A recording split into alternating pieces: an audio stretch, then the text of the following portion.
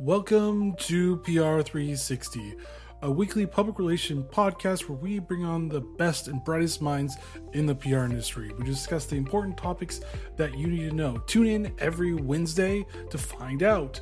Hosted by Brett Deister and in partnership with Global Results Communication. Find more information on globalresultspr.com. And welcome to a new episode of PR 360, and I'm your host, Brett Deister. If you could please subscribe to PR 360 on Apple Podcasts, Google Podcasts, Spotify, and Amazon Music. Leave a review. It really does help with the rankings. Let us know how we're doing, and also follow us or subscribe through YouTube to get all these lovely videos as well. But this week we're going to be talking about Instagram, social media, podcasting, all that other fun stuff that you really need to know because they're all hot and popular and people love to try to dabble in it. But with me, I have Devo with me, and he is a photographer, a videographer, a blogger, a serial entrepreneur. He also has a podcast as well, so he's actually used to this and used to doing all this kind of fun stuff. He also has experience in building relationships, guerrilla marketing, bootstrapping, social media, and his podcast is MBB Podcast. It's a weekly talk show that explores central topics to the human creative digital architecture to help small business and entrepreneur brand and market. So welcome to the show, Devo. Hey, Brett. Thanks for having me. I appreciate it.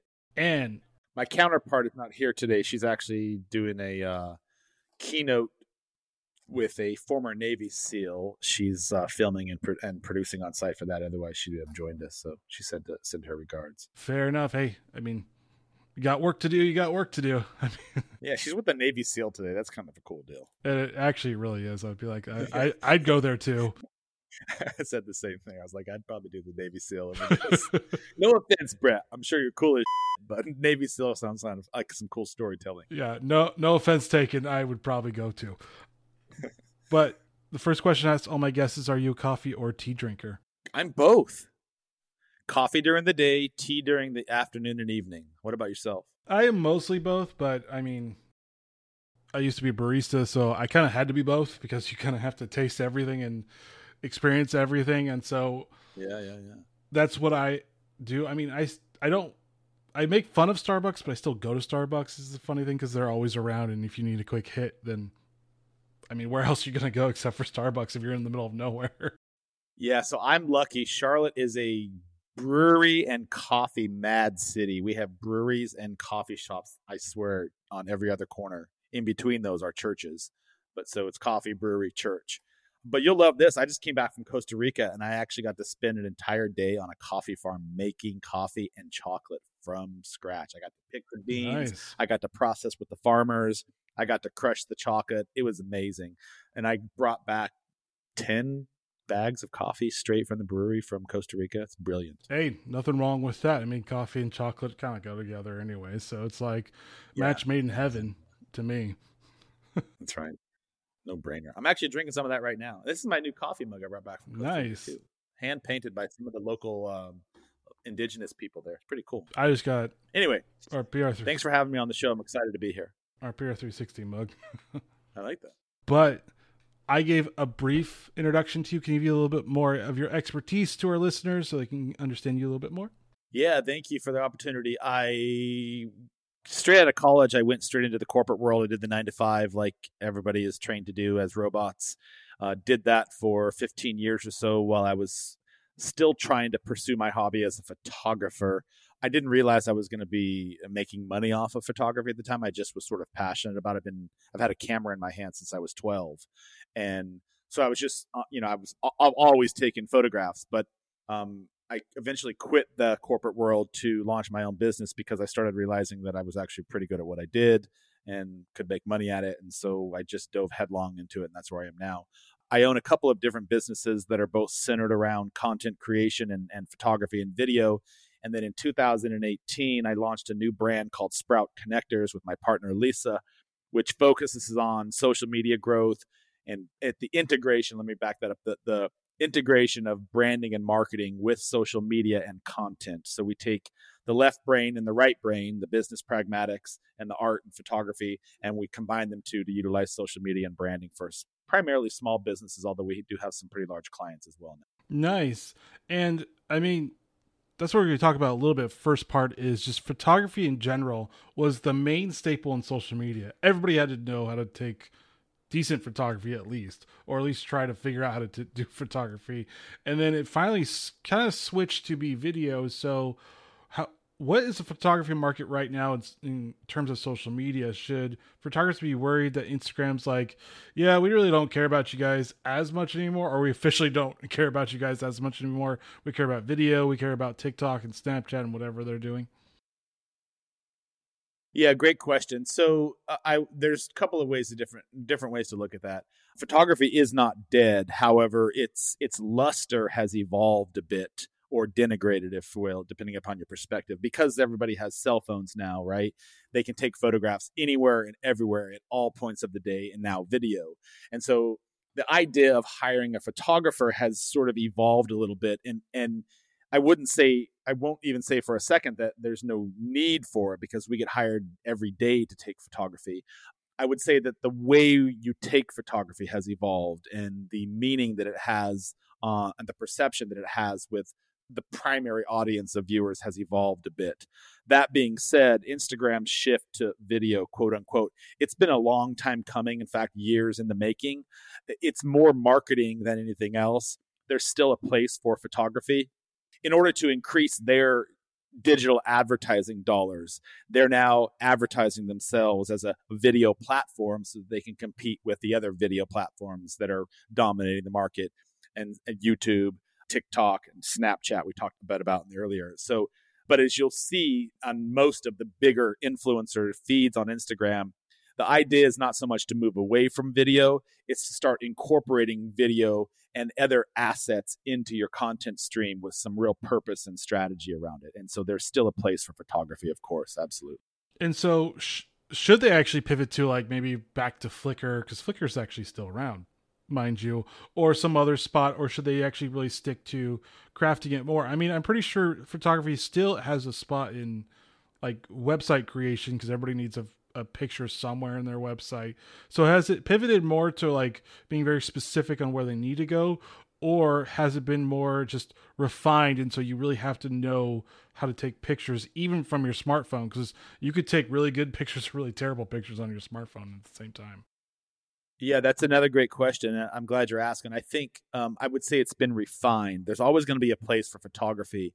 What I would suggest to anybody who wants to use social media as an application for business development is to be more strategic and purposeful about their reason for being on social media, and to utilize content that speaks to that brand's story. And that can come in the form of graphics, that can come in the form of memes, that can come in the form of showing up on the different platforms that you're choosing. So we're talking about Instagram. As opposed to just dumping selfies on your feed all day long, you should be a little bit more strategic and purposeful about it, and utilizing the various platforms that Instagram offers. So video format, photography format, showing up on lives, showing up on reels, and utilizing all the different tools that they're at your disposal with a very purposeful and in alignment with what your business objectives are. And that's how you'll create some traction within the application itself. Mm-hmm. And then, does that make sense? Yes, it actually did. I mean, I think we all should try to figure out how to do better photography, but even the DSLR market has kind of shifted in different ways. It's not as popular as it used to be anymore. Even with me, I'm having several $1,000 basically camera that I'm using right now. I mean, nobody really wants that as much anymore, so the market is shifting. And I think it's interesting what DSLR market is going through. Yeah, I wouldn't say that nobody wants it anymore. I think the type of content that you're producing has evolved a bit. I think today's consumer is really savvy and really smart. And because they can basically thumb through 100 pages in about 60 seconds on their screen, they're really quickly looking for something that's going to jump out, pop out, and resonate with them. And it's those scroll stopping moments that capture your audience, right? And the more you can be consistent about that content, whether it's in photo and or video format, so that you can keep your viewers coming back, that's where the resonance is. And it's gone, you're absolutely right, it's evolved. Instagram used to be about putting out the perfectly curated feed, color-coded, geometrically aligned, et cetera, right? And now it's more about the organic, show me what you have going on. It's more about the documenting as opposed to creating now. And you'll see that the people who are having the most success in it have kind of shifted their mindset around documenting their story, their life, whatever it is that they're trying to share with their viewer, as opposed to specifically curating every single piece of photo or content they put out. And I mean, what specifically is your opinion of the state of social media? We have Facebook now, the parent company changing to Meta because of the metaverse, which is still weird to me. It's kind of like, okay. And then you have Google, you have YouTube, you have all this, Twitter still going on. So what is your opinion about social media, businesses, and PR type of a thing, and how has it evolved, and what should PR people be looking for or even doing on social media in the current state? Should we take this into a geopolitical conversation, or do you want to have a one-dimensional, please? Geopolitically, social media was designed to attract an audience and keep them in that space so that whomever is utilizing that outlet, whether it's Instagram or Facebook or YouTube, the more viewers they can keep glued to their screen, the more advertising dollars they can sell back, right? So that's kind of the whole point of it. Ultimately, every single one of these social media companies are competing for eyeballs, right? The more eyeballs they can keep on their screen and for longer durations, the more they can advertise back to sell that space so they can attract more money. Socially speaking, I think that social media, if you're running a small business in any way, shape, or form, if you want to have any traction whatsoever, you have to be on social media. It never before in the history of our known recorded history of humanity have we had the opportunity to speak to a larger audience of people at a relatively low cost of entry right now. And if you can craft your message very strategically and purposefully about what it is you're trying to share with your audience, why you're in business in the first place, what are the reasons that you show up every day, what are the pitfalls, all the different vulnerabilities that it goes into running your business. If you can tell that story and capture an audience that resonates with that type of story, then you're going to have more success. If you're just showing up to say, hey, I'm just checking off my list, I posted something today, the viewers are so smart that they're going to very quickly see through that and be like, okay, why is Brett showing up today? He's just posting a photo of his cat, and then he hasn't been here for a week, and then he showed up and he posted a photo of a road. Like, what's the point of your purpose being on there? So every viewer, because they're so smart, they want to know, what are you doing for me lately? And that what are you doing for me lately can be in the form of storytelling. It can be in the form of a product that you're really passionate about, whatever it might be. But the whole idea is to have a purpose on your social media and then show up and tell that purpose and connect with your audience. And not every audience, just the specific type of people that you want to sell to. So almost like niche down to the core audience and then maybe branch out eventually type of a thing. Yeah, absolutely. I would say, I mean, it's an age-old cliche. If you're selling to everybody, you're selling to nobody. But it's the same thing, you know. If you're a small business owner, and let's say, let's just use an analogy. Let's say you're a rock star and you're a band that's playing, you know, second fiddle to the main act, right? And so you go into this amphitheater, and there's 60,000 people that you get to show up for and sing before Coldplay comes on. I don't even know what your jam is, but let's just pretend you're not Coldplay, right? So of those 60,000 people that you're singing to in that big jam-packed stadium, there's only a few of them that have maybe ever heard of you, right? And so you're speaking to them. But you're also going to pick up some other fans because you had a larger audience, right? So the idea is to take that down from a diminutive scale and think, who can I speak to in my social sphere, and not focus on the followers, not focus on anything other than just telling your story. That stadium will slowly start filling with more and more people that are attracted to your song because you're telling your version. You're not just recreating somebody else's version or copying someone else's. You're not just a cover band doing U2 hits, right? You're in there singing the Brett Deester jams that you choreographed, that you created, that you wrote, that you're now singing to that audience. And so what happens is when you start doing that more consistently and you show up on a regular basis with your jam, more and more people start filling just to come see Brett. Does that make sense? And then before you know it, you're the next Coldplay and you're singing to your own 60,000 fan stadium. Oh yeah, it makes sense. I mean, you got to start somewhere, and you can't be realistic in saying, I'm going to hit all those 60,000. No, you're probably going to hit 10, and then maybe build and build. I mean, that's how everything goes. You have to build it before people go, "Oh, you're awesome." I mean, the small absolutely. people would probably say that, but I mean, well, the problem with that, if I may for a second, so social media in the early days, especially Instagram, there were companies out there where you could buy followers, and so these vanity metrics sort of became the benchmark for success. And we'd see Brett do you say Deister or Deister? How do you say your last name? Deister. So you would see Brett Deister out there. He's got 500,000 fans or 200,000 fans, and I look at you and I'm like, man, he is the best podcaster ever. I want to be just like Brett. He's got 250,000 followers. Like, he's a big deal. Well, 5 years ago, your 250,000 fans might not have even been real. You might have paid somebody for a large swath of those fans, but most people don't know that. So all they look at is the vanity metric. I want to be like Brett. Today, the social media shift, because the social media platforms are aware of this pirating, if you will, of fans, they not only shut that down, but they shadow ban you so that people can't see your content. And there's all sorts of algorithm rules that go into how your content is seen. And we can talk about that if you're really bored. But the bottom line is that each of the platforms want you to consume their content, and they want you to create content on their platform. And the more you do that, the more you show up and engage, the more they're going to give you your dangling carrot and reward you and push you top to the viewer platform. No, I mean, yeah, it makes sense. I mean, I've had those throughout my life where they're like, "Hey, get more followers." I'm like, "No, I'm not going to do that." Stay away from it, please.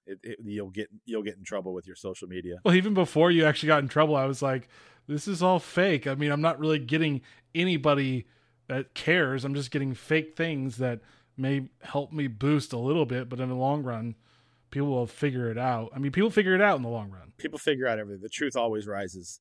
I would suggest for anybody, and if your listeners are relatively new to the social media concept of showing up and using it for business, I would say before you jump on social media just to say you're on social media, is really better understand your business and what it is you're trying to accomplish. And what does that brand messaging look like?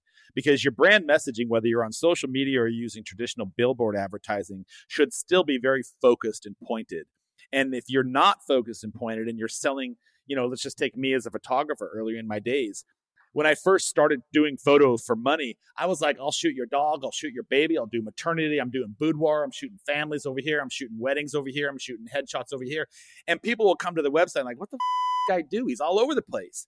And early on in your business world, you're like, yeah, man, I'm a well-rounded Swiss Army knife. I can do everything. But what happens is you're so unfocused in what you really are passionate about doing, is that your message to your audience becomes unfocused, and they're not really sure, are you this or are you that? Are you this? What do you want to be? So social media is the same thing.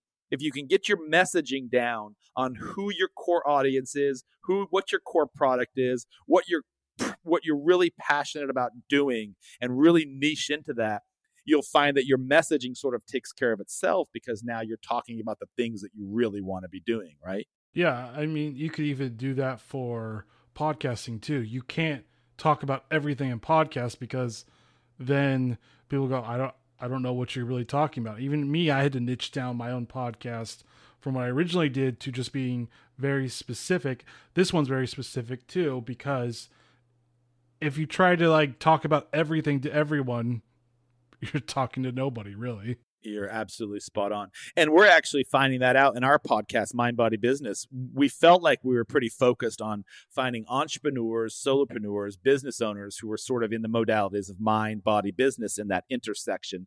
But what we found early in the process is that we were sort of having a yogi over here, and then one day we had a plant healer over here, and the next thing we had a CEO, and then people were like, what's the podcast about? So we even found that out ourselves early on. We've really been fine-tuning that as well. I mean, it's a great kind of segue into podcasting, because podcasting exploded, especially during the pandemic. I was there before it actually happened. I was there on the rise of it, basically. 2015, 2016, it was going up, but it wasn't where it was during the pandemic. And podcasting is great. The analytics behind it, not so great right now. I'm still trying to figure out how to actually utilize a lot of the analytics, but I mean, for PR people that are like interested in knowing how to do this, should they actually start one, or should they be guests first and figure out what they need to do? Because I feel like brands are going, oh, we need to start a podcast. We need to start a podcast. It's like, okay, but what are you going to talk about? Yeah, I think not really dissimilar to what we just said on social media, that if you are going to have a podcast, that's great, but you have to know it's a lot of work, and you know this. From the pre-production to the post-production to finding real guests to having real things to talk about on the show to being able to then take that and translate that into an audience that actually gives a damn to listen because everyone and their mother is now podcasting. It's an arduous task, and it's going to take some time to gain a foothold on that. Most of the really successful podcasters, they've been doing this a bit of time now. They're producing multiple podcasts in a week. I don't personally have time for that. So what I would suggest is that if you're going to podcast, just like your social media, be very, very purposeful about that. And if you're not sure if you really want to do podcasts, what you said earlier, I highly recommend hire an agency to get you on as a guest and borrow other people's audiences. You have zero production costs. All that you're charged is your time. And you get to show up like you and I are doing right now and speak to someone else's audience to expose your personal slice of the world.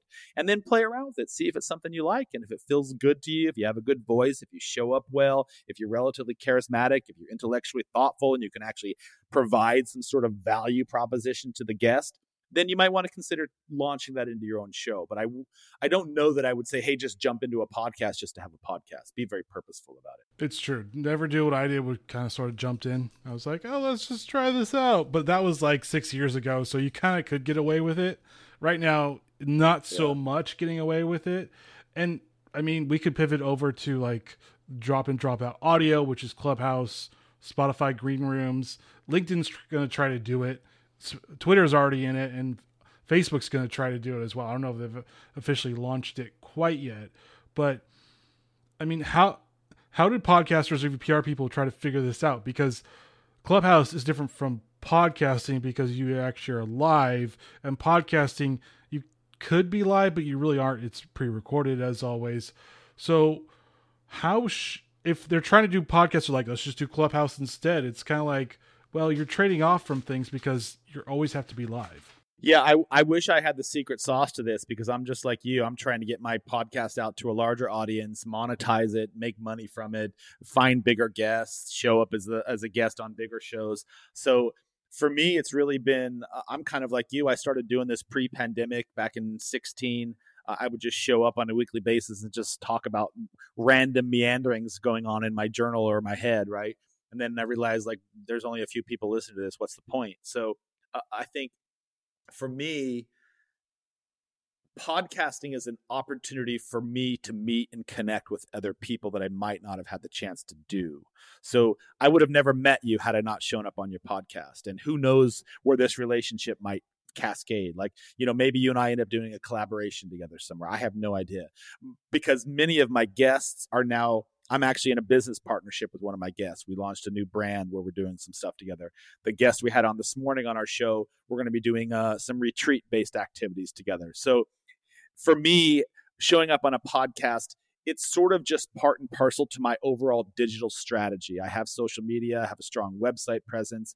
I have email funnels that are built in place. I have a newsletter that goes out to talk about all the things. It's just one more piece of ammunition that I have in my tool belt that enables me to speak to a larger audience. And because we utilize our podcasts when we produce it, we put it on social media, we put it on LinkedIn, it's on Facebook, we have it in groups, we have it on social media. We're using it effectively to get SEO out of it so that it just generally works with everything that we're doing on the rest of our marketing. Does that make sense? That's a long-winded answer, but yeah. Yeah, it does. I mean, for me, if I look at the drop in, drop out craze, I'm calling it a craze right now because it's still relatively new and we don't really know where it's going to go. I almost see this as a mirroring of what Twitch was when it first started off. It was Justin.tv the first time it started off. It was all about vlogging, and then gamers got a hold of it and they just went, we're going this way, and they're now Twitch, and every gamer is trying to be the next big streamer, basically. And I see Clubhouse trying to like do that in the audio space, and maybe we should look at this more of a streaming schedule / this is how where we're going to stream, what days we're going to stream type of a thing. Maybe we should start looking at it that way instead of just, I don't know what this is just weird type of a thing. Well, yeah, I'm not really sure the future of podcasts. I have a couple of theories which we can talk about, but I think if you're considering going into the podcasting world, there are a few reasons why it's sort of critical. Podcasting kind of fits into people's lives. It's easier than having to sit down and watch TV because you can listen it in your car. You can put it on your headphones. I actually listen. You're going to laugh. When I'm in the gym working out, I listen to podcasts. That's sort of my snack. I don't listen to music. I actually listen to podcasts. I like to pick up on how other people are doing their shows. But it's really cool because podcasts are sort of evergreen. They can be consumed for longer periods of time, as opposed to like, it's sort of like the podcasts are kind of mirroring the shape and the formation of what modern television is now doing. If you take a look at TV, you basically can tune on whatever you want, whenever you want, for however long you want, right? We're no longer subjected to the television broadcasting stations of the 4 p.m. show that only went from 4 to 5. I can turn on that show now anytime I want. And so podcasts is sort of mirroring that model, because they know not only does it fit into people's lives, but people can consume it for longer periods of time because they can watch it at their own discretion.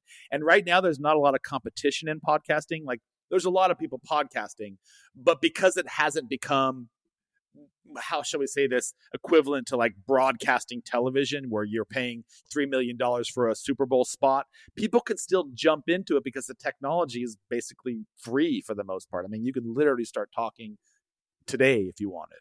So I think there's a lot of reasons why people should do podcasting, but even before they do that, I would suggest that they have a purpose behind it. That's fair. I mean, there is a term called pod fade, where you start it and then you just go down. You just don't do it anymore. You eventually just stop. So there is that type of thing. And I mean, what you said, you're actually not really that far away or that odd, because a lot of people do actually listen to podcasts while they work out. I think that was part of the study that they did for metrics. I subscribe to Pod News, which basically gives me all the podcasting news, and it's an email newsletter, and they give me all the news that I need to. So I stay up on the industry, because there's a lot that goes on within the podcasting space. But you're right in line. A lot of people do that while they're working in the garden, while they're working out in the gym. Like, it's varied on the podcasting listening behaviors type of a thing. Yeah. I think I saw some data recently that around 20% of people who are actually in the gym listen to it that way. So, but my friends always make fun of me. They're like, I work out at a CrossFit gym, and they're like, well, what are you listening to today, nerd? And I'm like, what does it matter to you, bro? You do you, I'll do me. Like, if you want to go listen to some hip hop or rap while you do your tire swings, I don't give a shit. Let me just listen to what I want to listen to. So, yeah. That's fair. But I mean, moving on to, we talked about podcasts, talked about photography, social media, but now like video, because I feel like video is like the hot topic for now. I mean, I feel like it's more just really short video that's really the hot topic right now. And so how should photographers, videographers, even PR people figure out this formula, I guess is the best way of figuring out how to do video well for their brand, or well for them personal brand too? Oh, that's a loaded question, because there's so many different ways to watch video. I think the primary reason why people should be utilizing video is it drives engagement. It's sort of like, we started off with reality TV 10 years ago, 15 years ago, and you've seen where that's gone. It's still, you can watch any type of show from literally anything. You go into Netflix and there's people learning how to grow cactuses. We had a guy in our podcast a couple weeks ago that we saw on a show on Netflix where he's a seed. He sells sprouts. Like, all he does is talk about sprouts for diets. So like, you can literally find anything you possibly want. And video, because it sort of pulls back that curtain, a photograph has its purpose. I understand the whole meaning behind that. And for me, a photograph is more artistic because you sort of have to consume it in a different way. Whereas video, you can kind of lazily sit back and let the video do the work for you. Does that make sense? So when I said photography is evolving, it's moving into a different type of audience, because the type of audience that really appreciates photography are the same type of people that go to the orchestra or go to museums and that sort of stuff. Whereas for video, it's almost become the lazy man's consumption tool. And I don't mean that derogatorily. I just mean that you can basically sit back on your sofa, like television, turn it on, and you can watch video. And there's so many different ways that you can consume it. But the bottom line is that it drives engagement because people really want to see what's going on. And they don't necessarily want to have to sit there and flip through all the photographs. It's a million photographs coming at you at once. And second part to your second question, how can people get started? I hate to sound like a broken record, but I would really sit down and make a list of the things that you could offer in video first and foremost. What is it that you think that you could present to your audience that might be useful to them, solve a problem for them, answer a question for them, entertain them in some capacity? And then once you've made that list, start thinking about how you can fill up that list with consumable content. I wouldn't just start throwing videos up to throw up videos unless you're just doing it for shits and giggles. Yeah, I mean, that's pretty true. Also, just being a little bit different from everybody else, because we see videos all the time, and it's like the billboard analogy of like you can only read about 10 words on a billboard. That's basically like structure of how it is. You can only read about 10 words. And so it's almost that stop moment on your smartphone too. Like the billboard analogy goes to the stop moment. You stop because you're like, oh, something different, something I haven't seen before. So it almost seems like you need to put that in it for your plan as well as everything else that you just said. Yeah, you're absolutely right. And just from an advertising perspective, I might be off on these numbers, but I think the average buyer before they make a purchase goes somewhere between 5 and 8 different websites before they make a purchase. So and just think about your own buying patterns. Like, let's say you're trying to decide what to have for dinner tonight. You right? So what do? You go to Google, you go to Google Maps, you look up restaurants nearby, and you take a look at the menu, and you probably look at 3 or 4 or 5 different menus or different restaurants if you've never been to any of them, right? So what video has done is it's closed that viewership numerology gap for potential buyers, because that number has gone from 5 to 8 to now 1 to 2 if you have video. And that's a real data point. If your website has a video or your social media has more video and a shopper is doing advanced recon to sort of check you out, they're going to be more inclined to stop on your website or your social media if there's videos outlining what you do, who you are, how you do it, why you do it, and what sort of impact that you're making on them. And so just from a sheer viewership advertising capacity, video has that power to compound and shorten the gap between viewability and purchasability. It's true, but I'm very obsessive when I buy stuff, especially when it's big item stuff. I think I bought a laptop, and I think I watched like 4 videos, looked at 5 different articles just to get one laptop. I'm a little bit obsessive about like, what am I buying here? What am I getting myself into type of a thing. Yeah, absolutely. Yeah. But I would, again, my numbers might be off, but I would suggest, given the fact that you're doing the things that you do in the space that you operate in, you're probably sort of an anomaly from the general data numbers. I would imagine most people probably don't do that much research. They probably are just going to, of course the numbers don't lie. Not probably. Most people don't do that. Oh, true. I'm pretty sure in people's wheelhouse, like tech for me, like that's in my wheelhouse. I'm a little bit obsessive, and I'm probably an outlier to the 5 to 8 type of rule. Because there's always outliers in almost every data point where there's people that will actually not read or watch as much, and there's people that, like me, do a little too much. So think about that from a perspective of your business and what you do. So if you consider yourself an outlier and relatively unique, you obviously have a juxtaposition and a disposition about your purchasing patterns, right?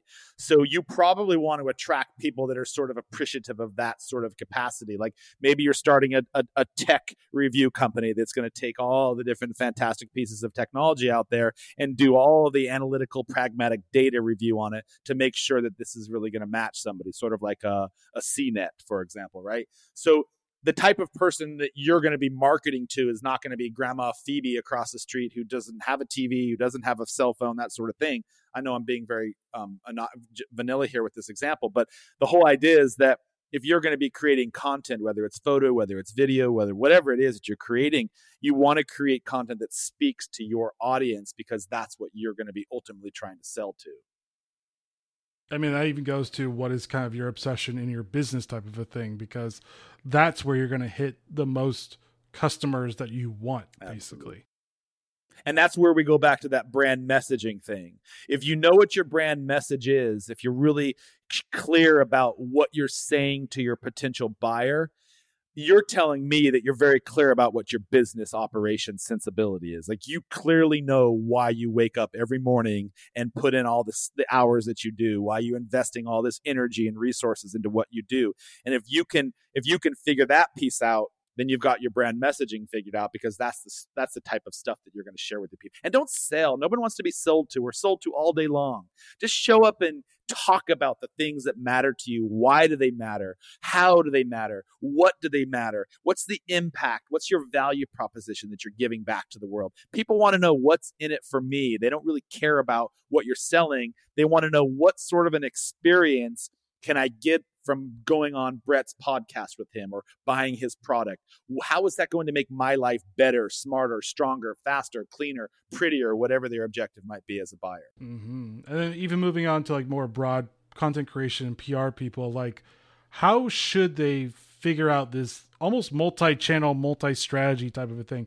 Because PR used to be just, especially when I went to college for it, it was all about the press release and getting to know your reporter and the journalism and making sure you're on point with that. Also just making sure that you read up on everything that's going on within your industry. Now it seems like it's like, yeah, the writing is important still, like no doubt, but also the picture taking, the video, like we said, maybe even audio content. So, I mean, how do they keep it all in line? Because PR people were great, but we can't be great at all this other stuff too. We'll probably be pretty good at what we do. I would say start with your low-hanging fruit. What can you really capture and master early on in your process? Understand which of the channels that you feel the most draw to, for whether it be LinkedIn as a business owner, whether it be Instagram or Facebook or Meta, whatever the hell they're calling it now, or Snapchat or whatever it is. I wouldn't suggest picking all of them. I think it's okay that you have some ancillary content that floats around in there, Clubhouse, but I would find one or two channels that you really can invest some time and energy into and be very purposeful about and really attack those. And once you've built up an audience on those channels, once you've built up some resonance on those channels and sort of made a little bit of headway into them, that's when you can start to play in some of the other sandboxes. Because what's cool about having that foundation, right, is that now when you join Clubhouse, you can invite your fans that you've built up on Facebook or Instagram or LinkedIn and say, hey, guess what? I'm going over to Clubhouse today for the first time. I'd love for you to check out my channel. And so what happens is you now are doing the cross-integration marketing, and you didn't have to necessarily work at all of them at once, because it's just like anything else. If you water down your product early on, you only have so much resources at your disposal. Like, I can only give up so much time. Right? Like, people are so obsessed with Gary Vee, and I love Gary Vee. I've read all of his books. I followed him religiously for years. But Gary Vee has a staff of 150 people. Gary Vee's not showing up on every single channel every second of the day. He has people that are doing that for him. But he started somewhere. He started on YouTube. That's where he really dominated. And then he jumped over to Instagram or Facebook, and then he got that dominated. But each time he started in one silo or two silos, worked him till he had magic going on, and then he moved into the next space. And so your social media strategy, your PR strategy should sort of be the same thing. And just to use me as an example, now that I'm just talking bullshit, I just hired for the first time, I've been in business for 16 years, social media now for really strong, going for 5 years. We just hired our first PR firm that is actually going to now take everything that we've built and now exposing us to a larger audience of people that are kind of bigger, higher hanging artifacts in the digital world, so that we can start showing up in a different space. But I couldn't do that if I had nobody following Instagram.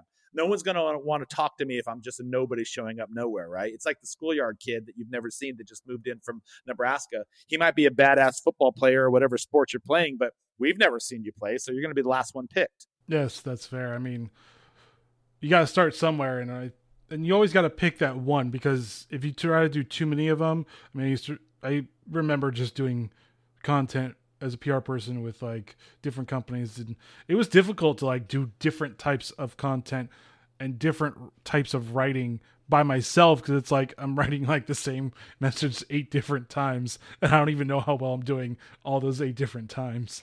Mm-hmm. Yeah, you're spot on. Spot on. And fun question for you. How would you approach the future of photography? What would you like to envision from it? Really, what I would like to see is some sort of accreditation involved in photography. I've always been a big proponent of this. There's too many people out there who are photographers who have bastardized the selection process just because they went down to Best Buy and picked up a really expensive camera. And not to knock the boots on people who are an aspiring photographer, but just like anything else, the quality level has descended, and the consumer, who is just really looking for the best deal most of the time, ends up hiring somebody who doesn't have a lot of talent or skill or assets, and they end up having buyer's regret because they didn't get out of it what they wanted. I can't tell you how many times I've had rework clients that have hired somebody else and spent less money, didn't get what they want, ended up with buyer's regret, and then came back to me to fix their problem. That happens on a regular basis. And because there's no real point of entry to get into photography, you can literally go buy a camera today and call yourself a photographer. I don't know if this will ever happen, but I would like to see some sort of accreditation involved with it before you can actually sell your services. I know that sounds a bit dystopian, but in a magic world with my magic wand, that's what I would do. Now, assuming that never happens, I think that the shape of photography is going to continue on the path that it is. And the buyers, through experience, are going to become more filtered and fine-tuned. So you're always going to have your people that are going to buy your Craigslist photographer, if you will. But because they've had lessons that they've learned from bad experiences, they're going to sort of go to a different echelon of buying capacity, and will still be looking for photographers who have experience and bandwidth and really have been able to fine tune and hone in on their craft. And that's the type of people that are going to be buying. I think there's always going to be a market for low level amateurs. I was once a low level amateur, right? So please hear me when I say I'm not denigrating those people. I'm just saying that if you want to be a photographer and you want to be able to charge top dollars like I do, you have to have some more experience, continue educating yourself, continue to evolve as a creator, so that you can, when a client comes to you, like it's a Fortune 500 company and says, hey, I'm shooting in a wind tunnel next week for a really high end company. And when I tell them, well, this fee is going to be X number of thousands of dollars, they're like, okay, how do we pay for you? If I didn't have any experience or bandwidth doing that, if I didn't have a portfolio, if I didn't have a social media, if I didn't have a digital website that showcases all of that, I would not be able to charge those prices. So I guess this is a monologue, sorry. I guess the long and short of that is there's two sides to it. As a creator, continue to educate yourself and perform your craft and get better and better. As a consumer, the consumers are getting smarter and smarter and more evolved, and those two will eventually intersect and collide because that's the natural segue of things. Well, it's almost like, and I think I coined this a long while ago when I was working for somebody, like content guidelines, like brand guidelines, but specifically the how to get the best content. PR people are going to have to figure that out and be like, okay, how can we get the best content? But we have to have guidelines of like what we're looking for. So the creator understands what the PR person or brand needs to have. I don't think there's anything like that right now because people haven't figured it out yet. And I think I might be onto something. I might be talking crazy, but I feel like when there's no guidelines, you do hire the amateurs. Not saying you can't become better, but you do hire the amateurs doing it. I love where you're going with that. And intrinsically, that is taken care of by itself by a good creator. A good content creator has their own systems of checks and balances when they interview the client that they might be potentially working for, so that they can properly understand and explore and do discovery on that. I don't go into any photo shoot without having a discovery meeting with my clients. I make a list of all their wants, the things they don't like. I want to understand their vision. It's a relationship. It's all about building that relationship so that when you get in bed with the client, you're very clear on what the value that they're expecting from you, what are their KPIs, their ROIs, whatever other terms that they expect from the job. And that's intrinsically taken care of by good creators. But you're absolutely right. Every business should know before they hire someone what they want out of this job. And if they haven't sat down as a buyer to better clearly understand that, then they should take a beat and step back and do that. Otherwise, they're going to end up with a product they didn't want. All right. Any final thoughts for listeners? I would just say don't focus on the outcome of anything. It's no different than life. Like if you're going to become a content creator, if you're going to be starting a social media presence, be strategic about it, be purposeful about it, and get in for the ride. There is no such thing as instant success. Like, it doesn't exist. You may have different types of success along the way, but if you ultimately want to be a badass at what you do, invest in yourself, invest in the process, continue to learn, and don't focus on the outcomes. Stay into the space of working until you can get where you want to be. Great advice for our listeners. And thank you, Devo, for joining PR360 and sharing your knowledge about photography, video, podcasting, and content creation. Man, it was a pleasure. I appreciate the opportunity to speak to your audience. Thank you. And thank you for joining PR360. As always, please subscribe to PR360 on Apple Podcasts, Google Podcasts, Spotify, and Amazon Music. Leave a review. It really does help with the rankings. Let us know how we're doing. And if you want to watch these videos, join us on YouTube or Facebook as well. But join us next week as we talk to another great thought leader in the PR industry. All right, guys, stay safe. Get that content creation up and figure out what you want to do. And see you next week. Later.